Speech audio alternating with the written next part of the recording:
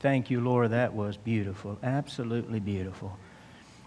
Let me show you something I think may be interesting. Back up one slide to my slide on viewing. I forgot to do that during the announcements. I see the guys in the back laughing. I'm going backwards. I thought that might be interesting to you. Last week on this Sunday morning service, we had 966 views for the whole week. That's as of last night. And if you figure there's 2.4 people in every household, that's in Guilford County and in Rockingham County, that's about 2,300 people. So praise the Lord for that. And then on the Sunday night, the Ephesus study with Dr. Miller, 521 views, about 1,200 people. And then the Wednesday night as well, 291 views, 698 people. And that, of course, was Wednesday, so it's only been 4 days for that. By the way, on the Sunday morning, the last 2 weeks, we've had over 400 the first week, over 500 the second week that were watching the live stream. And so we had over 1,000 people watching the live stream with us. So thank you. Thank you for watching, and thank you for inviting other people to watch. So keep doing that. People are watching, so keep inviting and, share with other people online. All right, now, let's look in our Bibles to John chapter 5. We're going through the book of John verse by verse. And we are come to chapter 5 now. It's a beautiful, beautiful chapter, and I think it will be a blessing to all of us. Remind you that John is writing about 60 years after the cross and the resurrection. He's in his 90s, and he's looking back and inspired by the Holy Spirit pens this book, the book of John. And the theme of the book is the deity of Christ. The Word became flesh, and the Word was with God, and the Word was God. And we'll see a claim to deity in this passage as well. With that said, let's look now at verse 1 of chapter 5. After this, there was a feast of the Jews, and Jesus went up to Jerusalem. Now there was at Jerusalem by the sheep market, or the sheep gate, a pool, which is called in the Hebrew tongue Bethesda, having 5 porches. This is the setting for the third miracle that John records for us. Pray with me. Father, thank you for our time together. Make it profitable for each of us, I pray. Each of us that are viewing, and we pray that you would comfort people in this time of difficulty. And may we get our eyes off of the tragedies and get our eyes back on you, we pray. In Jesus' name, amen, amen. People are saying, is this a part of the end of days? What's going on? They're saying, is this a part of the apocalypse? Is this bringing in the apocalypse? Is this bringing the second coming in? I even heard one preacher say, there's never been anything like this ever before. Well, there's a word, pestilence, that's used in the New Testament. It's used only twice, and both times it's recording a sermon that Jesus gave on signs of the times. Look at your screen and look at Matthew chapter 24. The question was to Jesus, when is your coming, and what's the signs of your coming? And he begins to give them signs. And in verse 7 he says, for nation shall rise up against nation, and kingdom against kingdom, and there shall be famines and pestilence and earthquakes in divers places, or in various places. Now you have that word pestilence. It means sickness. You could put the word pandemic in there. And so he says that is a sign as they ask him of his second coming. Now, there's 2 problems with this being a sign of the Lord coming back. One is all the biblical signs for the second coming is not for the rapture of the church, and that's the next thing that's going to take place. All the signs are for the second coming of Christ. And so we know there's going to be pestilence and earthquakes during the tribulation period. When Christ comes back to take his church to heaven, The redeemed of this age are going to heaven. We're going to be caught up in the twinkling of an eye. That's the rapture of the church.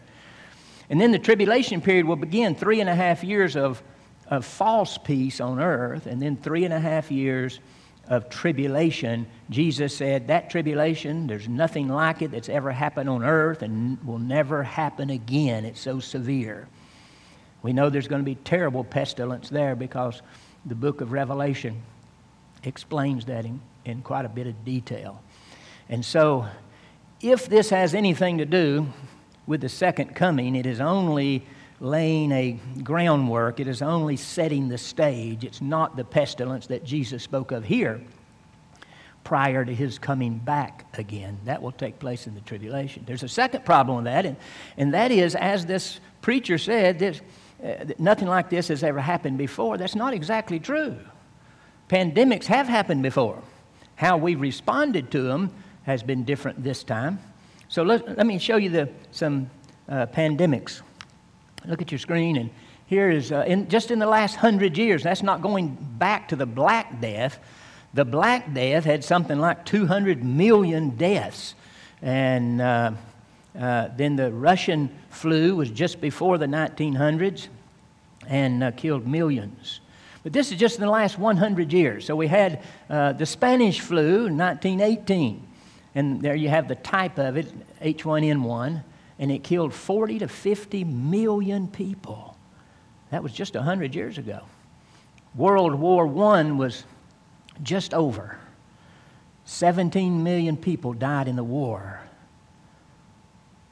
2 times that, nearly 3 times that died in this pandemic, the swine flu. So it has happened before. By the way, they shut down churches too. And in one place, I was reading an article, they shut down churches for a month in one particular city. And then the Asian flu, 1957, 1.1 million deaths. Hong Kong flu, 1968, 1 million. The swine flu, this was only 10 years ago. 2009 and 2010 killed 200,000 people worldwide. And then the SARS, when the coronavirus first came out, they talked a lot about SARS and MERS because they are coronaviruses. If you notice under the type there, this is a coronavirus. It never made it to the U.S., killed 770 people. The Ebola, 11,000, and that was just a few years ago. And then the MERS was in just 2 years ago, and 850. Again, it didn't make it to the U.S., neither did the Ebola. And then we have the COVID-19, what we're going through right now. And so far, it's killed 30,619 people worldwide. Now, so this isn't something that's never happened before. It has happened before. Now, we're responding differently this time, and I think rightfully so. I think the social distancing is a wonderful thing. If it saves one life, it's worth it, and it's very possible it will save many, many, many lives. And we should participate in that. I know there are some preachers that don't want to participate, but like I shared with you from the very beginning, our first online-only service in Romans chapter 13, it says we're to obey the governmental officials. Now, if they ask us to do something contrary to Scripture, then we're to obey God rather than man. But as long as it doesn't contradict God's Word, we should obey our governmental officials. I think what they're doing is right and good, and I applaud them. We're trying to keep, they're trying to keep that 30,000 from turning into, if you look at the very top, 40 to 50 million. Or if you just go up 10 years, to 200,000. So we're trying to keep that from happening. So the way we responded is different, but the pandemic itself is not. That's been going on, and I just went back 100 years. Now, that third column that says the type, watch it. I'm going to change it now to the deaths in the U.S., compare the U.S. to the world. So 600 75,000 with the Spanish flu, and you see those numbers coming down. The SARS and Ebola and MERS didn't make it to the U.S., no figures available there. But in the U.S. as of this morning, or as of last night, that's already gone up about 150 according to this morning. But that's as of last night, 2,026 in the U.S. So this is serious. This is a tragedy. I want you to think about tragedy for a minute. It comes to rich and famous and poor and unknown, and so does the coronavirus. Young and old, and senators are sick with it. Hollywood movie stars are sick. I saw just this morning one infant died. One teen in California, 21-year-old. In Brooklyn, a principal, 36 years old, died. In New York City, 100 people died in the last 24 hours. Last Sunday, I said to you that in New York, somebody is dying every hour. That just sounds so tragic. But as of today, a week later, there's 4 to 5 people in New York dying every hour. It has increased that much. And experts are saying that New York may be weeks from their peak. So according to health experts, it's going to get worse. In the U.S., by the way, there's 40% of those that are hospitalized are between the ages of 20 and 54. A lot's been said about senior citizens and so forth, and rightfully so. But this sickness is touching people of all ages, 40%. Now, that's not just confirmed cases. That's in the hospital. So young people are in the hospital, and some of them on ventilators. And this is serious. And then Italy has 10,000 dead, so that's about a third of that 30,000 you see right there is in Italy. And we are told that we are about 3 weeks behind Italy in the outbreak. So again, it appears, unless God intervenes in a miraculous way, that things are going to get worse. The U.S. now has the most confirmed cases of any place in the world, possibly because of more testing, but that's the statistic. Now, look away from the coronavirus for a moment and think about other tragedies. Heart disease every year, just in the U.S., kills 647,000 people. Wow. And then cancer, 608,000 people in the U.S. Automobile accidents, 37,000 in the U.S. The book of Job in the Bible tells us man is born of trouble, not just a male person, but mankind. Man is born of trouble as surely as the sparks fly upward. You see a fire and the sparks go up, as sure as those sparks are going to go up, man's born of trouble. Tragedy comes. I like what Franklin Graham said. Heard it this morning. Franklin Graham was being interviewed, and they've got the Samaritan Purse is on the front line in Italy and here. And the broadcaster said something like, Samaritan's Purse is a real rock.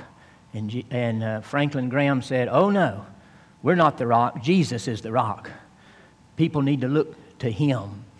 And so we're praying that people in this difficult time will look to Him. In our passage today, we have a man who had a tragedy, a real tragedy, a real sadness, a real heartbreaking situation. And then comes Jesus. So let's look back at our text and notice in verse 1 again, after these things, there was a feast of the Jews, and Jesus went up to Jerusalem. Usually John tells us what feast it is. This time he does not. We don't know what feast.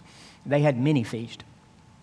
But the purpose of this is to tell us now he's back in Jerusalem, which is down there. I'm not showing you a map today, so it's down there in that southern region, Judea. Instead, he was, the last time we saw him, he was up in Galilee in the northern region. And so here we have some geographical information again from John to help us track the travels of the Lord Jesus. So now he's in Jerusalem. And now there is at Jerusalem by the sheep market or the sheep gate a pool, which is called in the Hebrew tongue Bethesda, having 5 porches. Now, I want you to look at the screen for a moment, and I've got some visuals for you here. Here's a picture of Jerusalem. It's a drawing of the time of Christ. And this is what Jesus would have seen with his disciples when they come upon the city. Sometimes people would say as they approach the city of God, or the holy city of God. And here is a diagram from the top of Jerusalem during the time of Christ. You see the rectangle building there. That's the Temple Mount where the temple was. And now up in the top right-hand corner, I'm going to put an oval up there, and that's where our scene takes place today. That's where the sheep gate is, and that's where Bethesda is. Those pools of Bethesda, they've been uncovered by archaeologists, and you can visit them today. Karen and I visited them back when we were in the Holy Land. And this is what those pools look like in Jesus' day. They're bigger than what you would imagine just reading the text. You see those bigger openings there, those are doors. So you can see that there was, these were big pools, and they had porches all the way around so people could get out of the sun and so forth. This picture, by the way, is taken from the Jerusalem Museum in Jerusalem, where they have all of this displayed. And so this is the pool of Bethesda. Now, look back at your scripture again. We come to verse 3. In these lay a great multitude of impotent folk, of blind, halt, withered, waiting for the moving of the water. Now, this is a picture. This is a sad picture. This is tragedy, as I spoke of a moment ago. But it's a spiritual picture of lost humanity, trying to help each other, but without God's grace and without a relationship with Him. Look back at it again. The word impotent there comes from a Greek word that means without strength or weak. It came to mean sickness. So these folks were sick. And then you have blind, and then you have halt. The word halt in the King James means crippled or lame. And then withered means paralyzed, so that the muscles of the body deteriorate, and from someone who cannot use those. So there were people there who were paralyzed.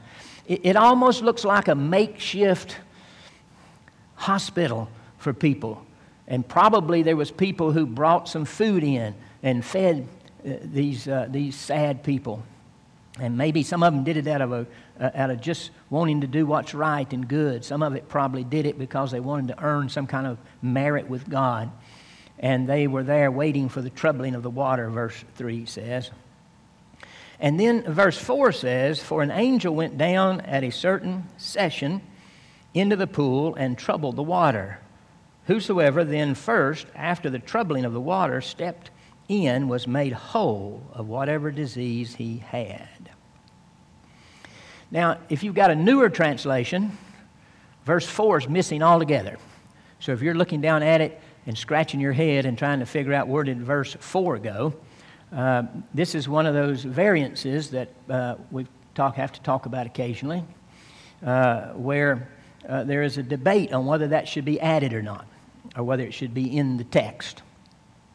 The argument goes like this. The majority text have it in there. That means most of the manuscripts, the ancient manuscripts, have this verse in there. But some of the ones that were discovered later, who some scholars believe are older, they do not have it. So some people lean towards the older, some people lean towards the majority text. Now, the King James was taken from the majority text. And so anytime there is a variance like this, I go with the King James. And so I think it should be there. And that's verse 4. One thing, and Dr. Warren Wiersbe makes a great point when he says verse 7 doesn't make any sense without verse 4. Look at verse 7. And the impotent man answered him, Sir, I have no man when the water is troubled to put me into the pool. But while I am coming, another steppeth down before me. So, verse 4 helps explain verse 7. So, sometime we don't know how often the water was troubled by an angel and somebody would be healed. It was a touch of God's mercy among those who were suffering so severely. And then verse 5 says, And a certain man was there which had an infirmity 38 years. So this man had been sick 38 years. Can you imagine that? Excuse me. Because of the context, most scholars feel like this man was paralyzed because he uses the frame, there's no one to put me into the water. Like what he really needed was somebody to pick him up and carry him and put him into the water. So he's been paralyzed, if that's the case, 38 years in laying around this pool, hoping that one day he might get into that water and be healed. Isn't that a tragic story? He had nobody to put him in, so he was apparently had no family around, no friends outside of those friends of the sick people, and they were sick themselves and trying to get into the water before him. It's a tragic. So he was homeless, he was helpless, and he was hopeless. This man, 38 years. Look at verse 6.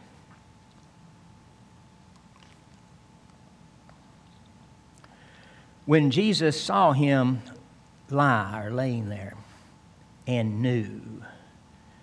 Jesus saw him and knew. He knew what? He knew all about him. Remember, this has been a theme John keeps pointing out. In chapter 2, he said there were some people who believed, but they were just believing in Jesus as a miracle worker, not the Savior and not the Son of God. And so it says Jesus didn't commit himself to them because he knew what was in the heart of man. And then, of course, he knew Nicodemus needed the new birth. And then he knew that the woman at the well had been married 5 times and was living with someone she was not married to. He knew. And he knows. When he looks at this man, he knows all about him. Knew how he grew up. Knew he's been sick 38 years. And he knew what he was thinking at that moment. He knows. Whatever you're going through, he knows. Your tears or your fears during this outbreak, he knows. And he can meet the needs of our hearts, the needs of our soul. And so he knew. And then it says that he had been now a long time in that case. And he said unto him, Wilt thou be made whole? Wilt thou means, do you want to be? Would you like to be made whole? It seems like a needless question when we first read it.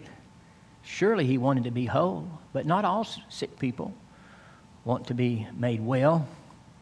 Not all sinners want to be made new in Christ.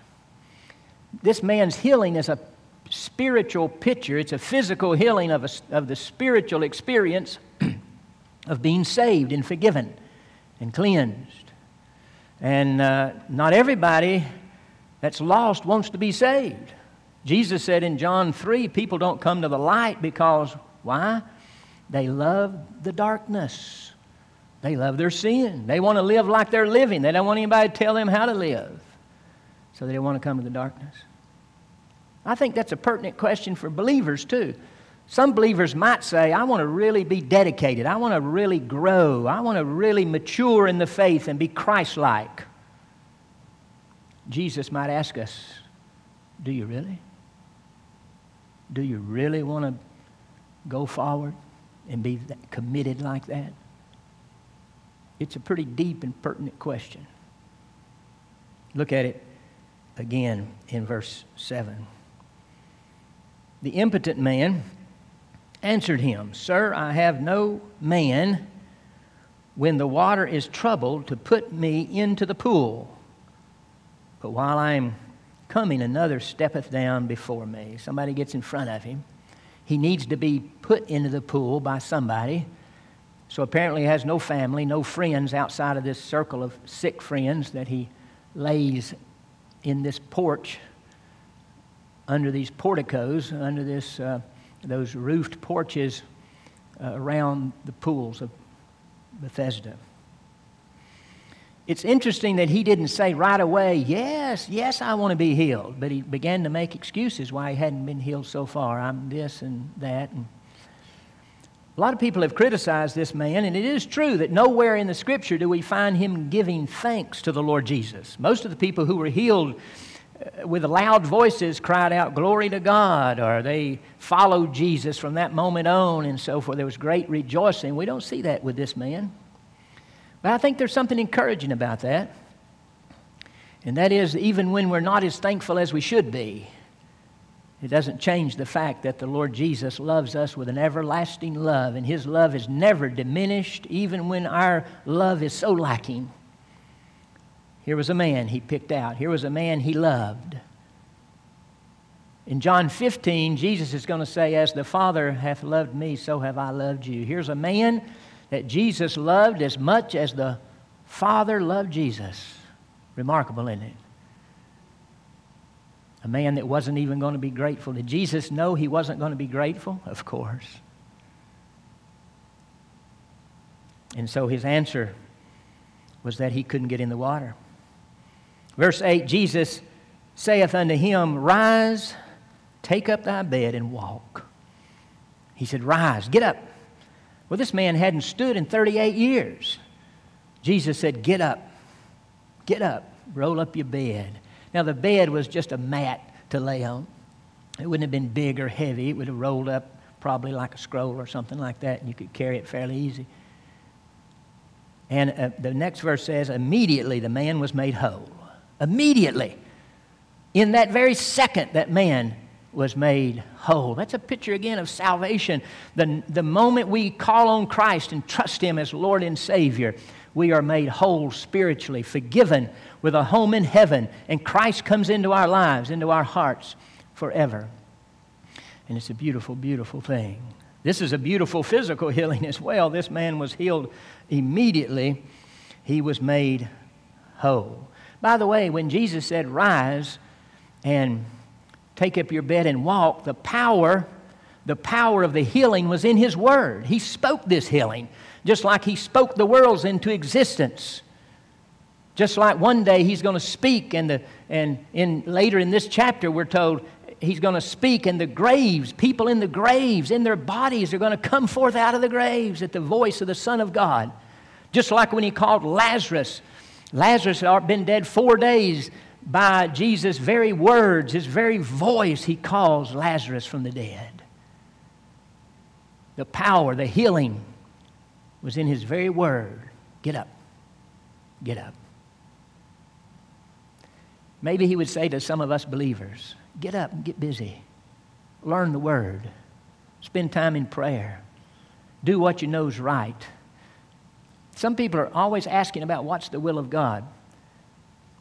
You'll never know the will of God for your life until you're willing to do what you already know is the will of God. If you're doing everything you know to be the will of God, then you'll get some light about what the will of God is for the rest of your life. And so, His power was in His Word. Verse 9, Immediately the man was made whole and took up his bed and walked. And on the same day was the Sabbath, or this day of the healing was the Sabbath. So he gets up and walks. Now we know from later verses that Jesus slipped away into the crowd. So He didn't have time to converse with Jesus or anything like that. The miracle takes place. Jesus slips away. The man gets up, begins to carry his bed. Verse 10 says, The Jews therefore saith unto him that was cured, It is the Sabbath day. It is not lawful for thee to carry thy bed. Isn't that interesting? They said, It is not lawful for you to carry your bed. Of course, the Old Testament, the Ten Commandments say, remember the Sabbath and keep it holy. But the Jews had put all kinds of conditions on what that meant to keep the Sabbath holy. There was a whole list of things you couldn't do and a list of things you could do on the Sabbath. And one of them is you can't carry anything, not even a little light rolled up mat. Just to show you how fanatical the Jews, particularly the Pharisees, were regarding the Sabbath, here's a couple of interesting things they taught. And again, this came from the oral law. But the reason Jesus condemned the Pharisees so harshly was because they had taken what he called the traditions of man and made them equal to the Word of God. So their interpretation of the Sabbath became to them like God's Word itself, and Jesus condemned them for that. Here's some of the things they said you can't do on the Sabbath. You cannot look into a mirror because, here's the thinking, if you look into the mirror, you might see a gray hair, and you might be tempted to pull out that gray hair, and therefore you would be, quote, working on the Sabbath. Can you imagine that? I'd be bald-headed, wouldn't I? And then it says, and you couldn't wear your false teeth on the Sabbath, because if they fell out, you would be tempted to pick them up, and therefore you would be working on the Sabbath. You couldn't carry a handkerchief on the Sabbath. Matter of fact, if you could wear a handkerchief, but you couldn't carry it. If you were upstairs in a room and you had the handkerchief in your hand, and you were going to go downstairs, you couldn't carry that down the steps. You'd have to put the handkerchief around your neck, then walk down the steps. Then you could take the handkerchief back off and use it downstairs. All of that coming from God saying, remember the Sabbath and keep it holy. And then here's a few more interesting ones. A man, if his house caught on fire and he had a wooden leg, he could not carry the wooden leg out of the burning house. Wow. Travel was forbidden on the Sabbath, and you could only go 1,000 yards. That was the limit. Here's an interesting one. You could spit on the Sabbath. I would prefer people not spit at all, but you could spit on the Sabbath. But if you did spit, and you spit on the ground, you couldn't take your sandal and throw dirt on it.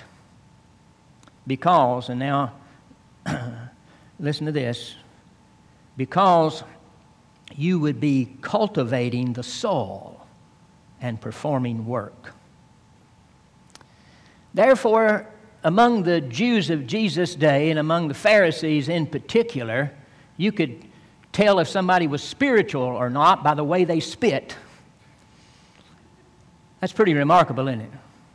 Pretty amazing how legalistic they had become. Jesus would later say, man was not made for the Sabbath, but the Sabbath was made for man.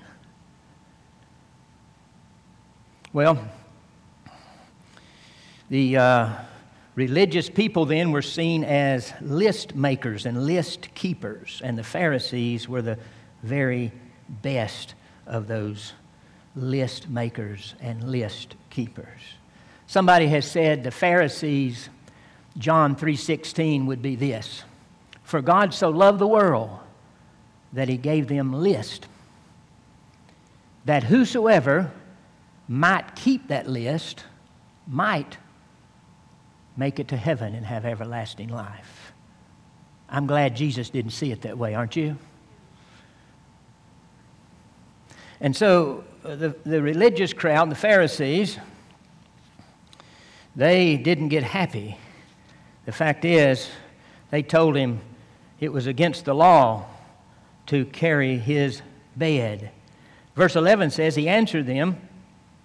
He said, He that made me whole or healed me, the same said unto me, take up thy bed.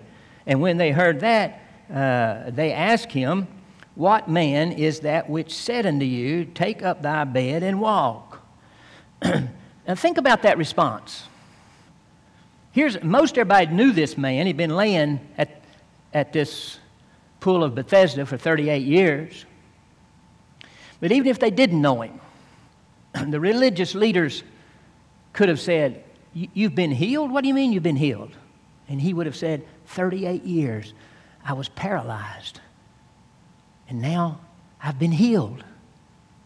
You would think they might say, hey, Joseph, come on over here. Hey, Daniel, come on over here. You got to hear this guy's story. And everybody come, and he'd tell the story, and they'd raise their hands and praise the Lord and be so happy. None of that. Not even a thought of it. Just tell us the name of that man who told you to carry your mat on the Sabbath, because he's breaking the law. Look what he says. And he that was healed wist not. The word wist means he knew not. He knew not who it was, for Jesus had conveyed himself, or he had slipped away. That word means slipped away or dodged. He had slipped away, and a multitude being in that place, and so he had slipped away. This man didn't even know who Jesus was. Now, Jesus had preached in Jerusalem, of course, and he scourged the temple and drove people out of the temple, but this was a man who was consumed with his tragedy, and his whole world revolved around that pool of Bethesda, and he didn't even know who Jesus was. All he knew was that man told him to rise and carry his bed, and he did so. There was power in his word to heal. And so he didn't know who he was. I find that interesting. Afterward, verse 14, afterward Jesus findeth him in the temple, and said unto him, behold, thou art made whole, sin no more, lest a worse thing come upon thee. Now that's interesting. It seems to imply that this man's sickness had come upon him because of sin in his life, the life he was living. Now we know that's not always true. The Jews in Jesus' day carried the idea that if you were good, you'd be healthy, and if you were sick, that meant you had been sinful. That's certainly not the case. Look over in chapter 9, and 9 verse 1 and 2. Listen to it. It says, And Jesus passed by and saw a man who was blind from birth. And his disciples asked him, saying, Master, who did sin, this man or his parents, that he was born blind? Jesus answered, Neither hath this man sinned, nor his parents, but that the works of God should be manifest in him. Jesus said, nobody sinned. Now, that didn't mean he had never sinned. It meant he didn't sin that brought on this sickness, either himself or his parents. So it's certainly not always the case, but in this case, it seems to indicate this man had brought this on himself somehow by sinful living. And then Jesus said something worse might come upon thee. Wow. What would be worse than being an invalid for 38 years without a home, without family, without friends, and laying beside this pool with other sick people? What could be worse? I tell you what could be worse. Eternity in hell without Christ. This man needs to search his heart. He wasn't ready to hear anything more profound than that, like the woman at the well. She was ready. Nicodemus was ready. And so he warns this man of something that could be worse. The man departed and told the Jews that it was Jesus which had made him whole, and therefore did the Jews persecute Jesus and sought to slay him, because he had done these things on the Sabbath day. I've got a list of 6 other Sabbath day healings that I was going to show you, but our time's run out. Let's just show them. Y'all have got your pajamas on anyway. What difference does it make? Go to that slide on the Sabbath day, or I've got it right here, if you'll go back to my screen. Can we go back? There we go, right there. The invalid here in chapter 5, and then healing of a demoniac man possessed with the devil, the grain picking. This is not a miracle, but this is the Jews condemned Jesus for this, and this is when Jesus said the Sabbath was made for man, not man for the Sabbath. And then the healing of a shriveled hand, and a blind man who was born blind in the whole chapter of John, healing of a woman crippled for 18 years. Wow. And then healing of a man with dropsy. All of those took place on the Sabbath. This was the first healing on the Sabbath, and the Jews are going to hate him for it. Well, Jesus could have healed the day before, Friday, or he could have healed on Sunday. In all of these instances, Jesus was showing the hypocrisy of the religious people of his day. He was not breaking the law. He was breaking the traditions of man. He was breaking the oral law that was written by man. And he broke those over and over again. As we see, all of these healings could have taken place at a different time, but he chose to heal on the Sabbath. Now, look at verse 17. Finish verse 16. And therefore did the Jews persecute him and sought to slay him or kill him because he had done these things on the Sabbath. But Jesus answered them, My Father worketh hitherto, and I work. Therefore the Jews sought the more to kill him, because not only had he broken the Sabbath, but said also that God was his Father, making him equal with God. Now, the Jews rarely called God Father, but if they did, they would say, Our Father, the Father of the Jewish nation. They would never say, My Father, personal Father. They would never say that. And when Jesus said that, they knew immediately what Jesus claimed. He was claiming equality with the Father.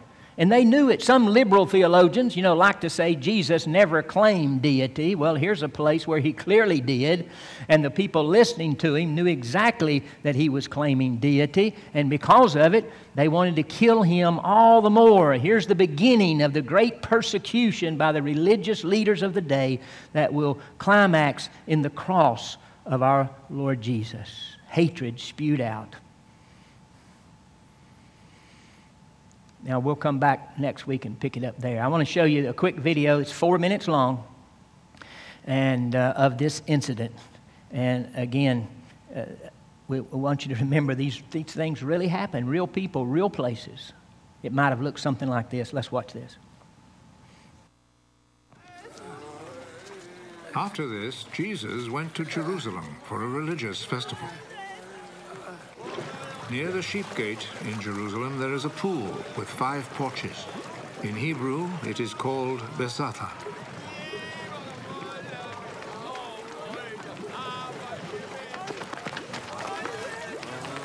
A large crowd of sick people were lying on the porches.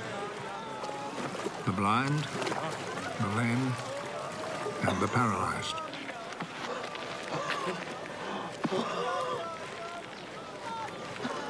A man was there who had been sick for 38 years.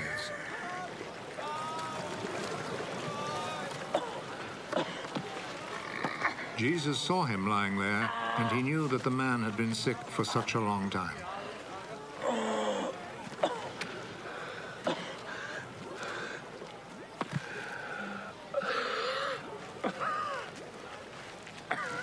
Do you want to get well?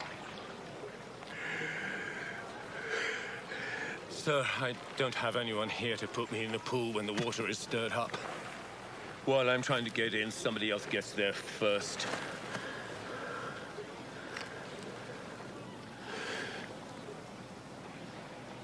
Get up. Pick up your mat and walk.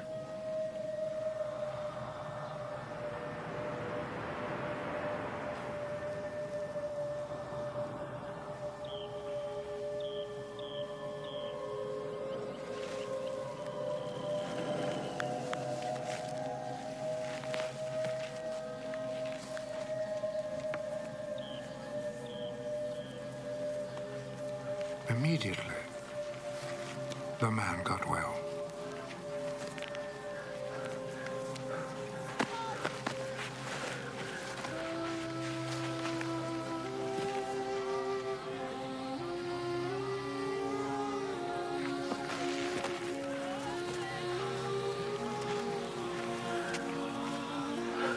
He picked up his mat and started walking.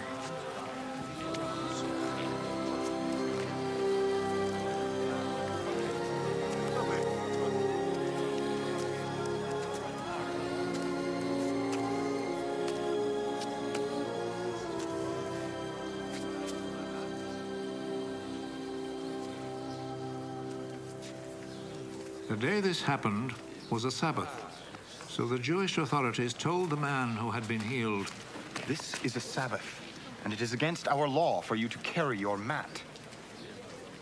The man who made me well told me to pick up my mat and walk. Who is the man who told you to do this? But the man who had been healed did not know who Jesus was, for there was a crowd in that place, and Jesus had slipped away. Afterwards, Jesus found him in the temple. You're well now.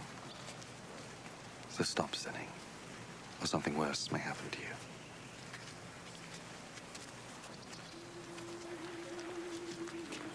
Then the man left and told the Jewish authorities that it was Jesus who had healed him.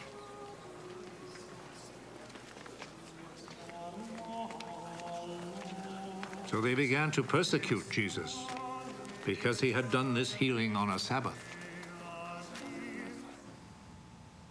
It may have happened something like that. The Pharisees would have said, "For God so loved the world that he gave us list, that whosoever might keep that list might have eternal life." Jesus said, "For God so loved the world, he gave his only begotten Son on the cross to die in our place, that whosoever believeth in him shall have," not maybe, not perhaps, but shall have eternal life. Come to Jesus. What do you need? Are you afraid? Pressures, problems, tragedies? Come to Jesus. He can grant peace and wisdom and guidance. And if you've never trusted him as Savior, he'll give forgiveness of sin and a home in heaven. Bow with me, please. And there at home, bow with me. And I'm going to lead you in a simple prayer. And if you've never received Christ as your Savior, I'm going to lead you in a simple prayer. And if you really mean it, pray this prayer with me. Say, "Dear Lord Jesus, I know I have sinned. I've done wrong. And I need forgiveness. And I believe you died on the cross for me. And I believe you rose again from the dead. And right now, I call on you to be my Lord and Savior. I open my heart, my life. Come into my life, Lord Jesus, and forgive my sin. Thank you for coming into my heart like you promised you would do. Help me to live for you and find your joy and peace and strength in all of life. In Jesus' name, amen. Amen. Thank you so much. If you prayed that prayer with me or last week, if you'll send us a letter, we would love to contact you, or you can call the church. The phone number's on all of our website, of course, and our Facebook. And then, or you could click on the message comment there, and you could tell me that you trusted Christ as your Savior. We'd be glad to help you and encourage you along the way. Everybody have a wonderful day. Don't forget Dr. Miller at 6 o'clock tonight. God bless you.